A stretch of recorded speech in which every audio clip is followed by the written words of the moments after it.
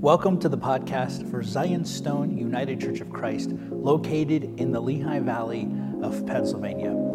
I'm Pastor Mike Landsman, and these podcasts are taken from my weekly Sunday morning sermons. We pray that they will bless you, and we would love for you to come visit us and make our church home, hopefully, become your church home. Here's what we have for today.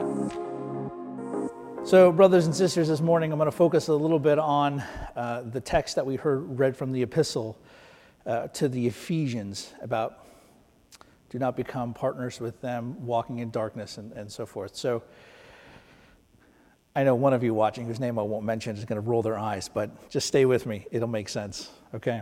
There's a popular sci-fi novel that was written, I don't know, in maybe the 60s, and it's set way in the future. Like hundreds of thousands of years in the future. It's insane. And every once in a while, I like to reread it. And it's called Dune. It was adapted into a very, very weird movie. And it was also adapted as a TV miniseries. And it's actually set to be coming back to the big screen in a new adaptation very soon. But in the book, there's a young man who's believed to be the fulfillment of a messianic prophecy for a group of people living on a harsh desert planet. Now, in one of the scenes from the film and in the book, in order to gain the ability to be prescient, that is, the ability to have foresight, the knowledge of things and events before they happen, there's a scene. And in the movie version, this isn't in the book, it's both in the movie and the book. He has to drink this water. It's a weird story.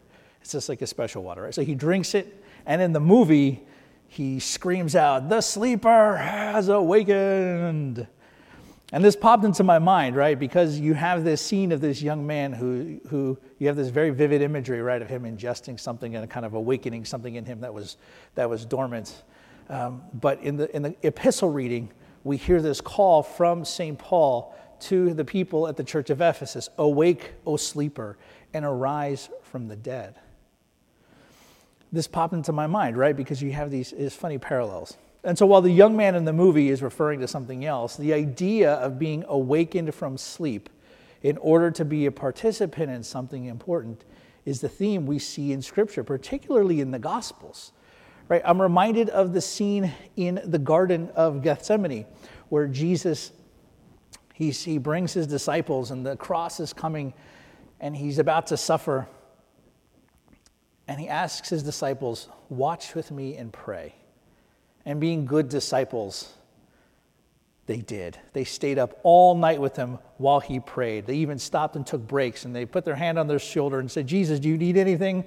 I have some water. I brought some, I have some Dasani in my backpack. John has some Perrier. Do you need anything to drink? Can we get you something to eat? Here's a handkerchief. You look like you're sweating drops of blood. Let me wipe that off for you." No. What are the disciples doing when Jesus is in this moment of agony in the garden where he's asking them to watch and pray with him? He comes to them and he finds them sleeping. And he wakes them up. And he says, "Could you not wait with me 1 hour? Just 1 hour." And then we see in the parable of the foolish virgins, they burn through all of the oil while they fall asleep, waiting for the bridegroom to come with the wedding guests. And what happens? They have to leave the feast to go find oil. And once they do, they come back. And what's happened? The doors are shut. And as much as they bang on the door, they aren't let back in because they were foolish. And instead of being prepared, they slept. So we see this theme of sleep and being awake and ready throughout the scriptures. So when I think about this text in Ephesians where St. Paul says, "Do not do this," and then he says, "Do this." A lot of times in preaching, there's a tendency to not encourage people to do something. Because what we want to do is when we preach, we obviously want to preach what Christ has done for us. We want to preach, like Paul said, Christ crucified, right, and resurrected. Like that is the Christian proclamation. That is the gospel, that Christ is risen. That is the gospel that we preach. And sometimes in our efforts to try and magnify the grace of God, oftentimes what we do is we neglect to call people to respond and to react in a certain way. And in some situations in text, this is true, but not always. The other tendency that we have sometimes is to try to force fit the text to fit a particular social issue, and then issue calls to activism as what the text may be pointing to. Now again, this can fit in particular situations, but not all. And I say all this because the commands in Scripture are difficult, and we are told by Jesus and the authors of Scripture that we have to do certain things. If you are to be my disciple, Jesus says, pick up your cross and follow me. And we see throughout the epistles, especially Paul telling the gathered Christians, walk this way. But sometimes doing these things that are expected of us as Christians is difficult. And I think we see this in this text from Ephesians. And St. Paul reminds his hearers that they're not to participate with any of those who walk in darkness. And he says something interesting here. He says, you were darkness. He didn't say that they lived in darkness, even though they did. And he didn't say that darkness surrounded them, and it did. He says that they were darkness. He called them darkness. And because they were darkness, they walked in that darkness. Right? That's a big deal. Think about it, right? Because they were darkness. To be darkness is to be one with the darkness, to live influenced by the darkness, both inside and the darkness all around. But what does he say next? He says, you are light in the Lord. The light of Christ has transformed them, and as such, they are to walk as children of light. He says then that the fruit of light, which is a result of walking in the light, can be found in all, listen to this, can be found in all that is good and right and true. A commentator named Meyer says, the words good and right and true embrace the whole of Christian morality. In other words, whatever we do that is good and right and true helps us to discern what is pleasing to the Lord. Now, the Bible doesn't list specific, well, it does. It does list specific lists of sin, right? It says, don't do these, do this. But when the Bible gives us lists of sins, and says, don't do these things, it doesn't give us an exhaustive list, right? When you read the Bible, it says, avoid gossip, sexual immorality, don't forget to do good, don't forget to give. It doesn't say anything about, is it okay for me to kick my dog or to throw my cat on the couch or something like that, right? It doesn't, I'm using silly examples, right? Because we're so used to hearing the worst examples. Talk to me privately, but I was with a friend of mine one time when we went to an Easter service, and for some reason, the pastor listed these lists of sins that were so grievous. It was, I'm not going to say them here on the live stream, but they were really gross and really extreme. It became a running joke between the two of us for many, many years. But the Bible doesn't give us an exhaustive list of everything that is sin and everything that isn't sin, right? We're sort of meant to learn for ourselves how to discern between what is sin and what isn't sin, right? We have to grow up in the faith. We need to learn to discern. And this makes me think of what St. Paul writes in Philippians 4:8 when he says, finally, whatever is true, honorable, just, pure, lovely, commendable, if there is any excellence, if there is anything worthy of praise, think on these things. And it is in doing this, brothers and sisters, that we are able to discern what pleases God, the things that we should do and the things that we shouldn't do. St. Paul then says, take no part with unfruitful works of darkness, but expose them. So as opposed to the fruits of walking in the light, the works of darkness do not bear good and lasting fruit. The fruits of darkness are shameful, and as such, they need to be exposed by the light. For us, brothers and sisters, the darkness we were in, and that was in us, when it encountered the light of Christ, it was swept away. But the light of Christ exposing the darkness in us wasn't always comfortable. And during this season of Lent, we are purposefully asking the light of Christ to burn away what is dark in us. And that can hurt. And some of you now, we're not going out. We're not spending time with our friends. We're not gathering together to eat. We're not doing things that we normally would. We're not living our lives like we normally would. And so for some of us, we may be stuck in our houses, twiddling our thumbs. For some of us, that might be leading people to focus more on prayer. For some people, this may lead them to focus more on family time, right? Oh, and by the way, if you complain about not having enough time to spend with your kids when you're at work, but then now you have all of this time to spend with your kids, don't complain about that, all right? That was meant to be slightly amusing, but I guess not. I don't know. Everybody just type in LOL, so you got that. I can see in the list there. Anyway. So when we're alone with ourselves, right, sometimes we start to think about unpleasant things. Sometimes God starts to deal with us.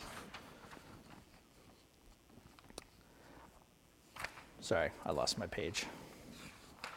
There we go. So you might be thinking to yourself, this is great, Pastor Mike, right? But this only really matters for for unbelievers. Like the unbelievers are the ones that are in the darkness. We're in the light now, so we're good. We're good. St. John Chrysostom, commenting on this, he said this, and I thought this was really good. He said, now St. Paul is not saying this or Jesus is saying with reference to unbelievers only. For many of the faithful, no less than the unbelievers, hold fast by wickedness. And he says, nay, some far more. He says here, sometimes people who claim to be the faithful can be no less wicked than unbelievers. And it's funny, right? Sometimes something that bothers me as a Christian and as a minister is when somebody who isn't even in the faith, right, tells people who are in the faith how they should be acting. Well, you should know better. You're supposed to be a Christian. And sometimes those unbelievers who point that out, sometimes they're right. Oftentimes they're wrong, right? But sometimes they're right. Sometimes those of us who are faithful can be just as wicked and even more wicked than people who claim to not be believers. And this can be hard for us to hear, brothers and sisters. Many who are believers hold fast to sin. But to be a believer is to be actively resisting our old ways of life, those old ways of darkness that held us in darkness, that still try to draw us back in. The light of Christ needs to wake us up from sin and also from spiritual lethargy. To awake from sleep is to, as Chrysostom notes, depart from sin. It is only in departing sin that we shall be able to behold Christ. And how do we depart from sin? How can we awaken as a sleeper? When the light of Christ shines upon us, the way we depart from sin is by doing what St. Paul talks about here, like we heard echoed in Philippians when he said, the fruit of light is found in all that is good and right and true. And like he said in Philippians, those things that whatever are just, are honorable, are true, are pure, or lovely, or commendable. If there is any excellence, if there's anything worthy of praise, think about these things. As we are illuminated, brothers and sisters, by the light of Christ, those things that are good and true help us to depart from sin, from resisting the darkness that tries to continually draw us back. And in the gospel reading, we saw the healing light of Christ at work in the healing of the man born blind. To see Jesus is to be confronted with who he is and the salvation that he brings.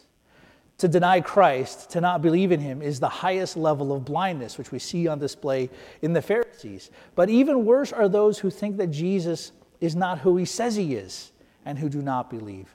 Their depth of blindness runs deep. And even when confronted with a miracle, like the Pharisees were, the truly blind, those in need of healing, will miss out on everything Jesus was trying to show them through his healing miracle. And so, brothers and sisters, as we continue through Lent, as well as maintaining our physical distance from one another, let us not turn away from the healing work of Jesus Christ in us. May whatever that is of darkness in us that remains be burned away.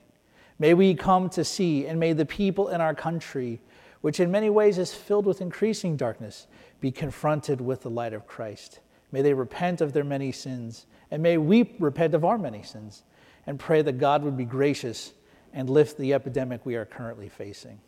May we all humble ourselves in the sight of the Lord in the hopes that we may all be saved. And so to our Lord and Savior Jesus Christ be all glory, together with the Father and the Holy Spirit, now and forever. Amen. Thank you for listening to the podcast. Be sure to check us out online, zionstoneucc.com, or on our Facebook page, Zionstone UCC.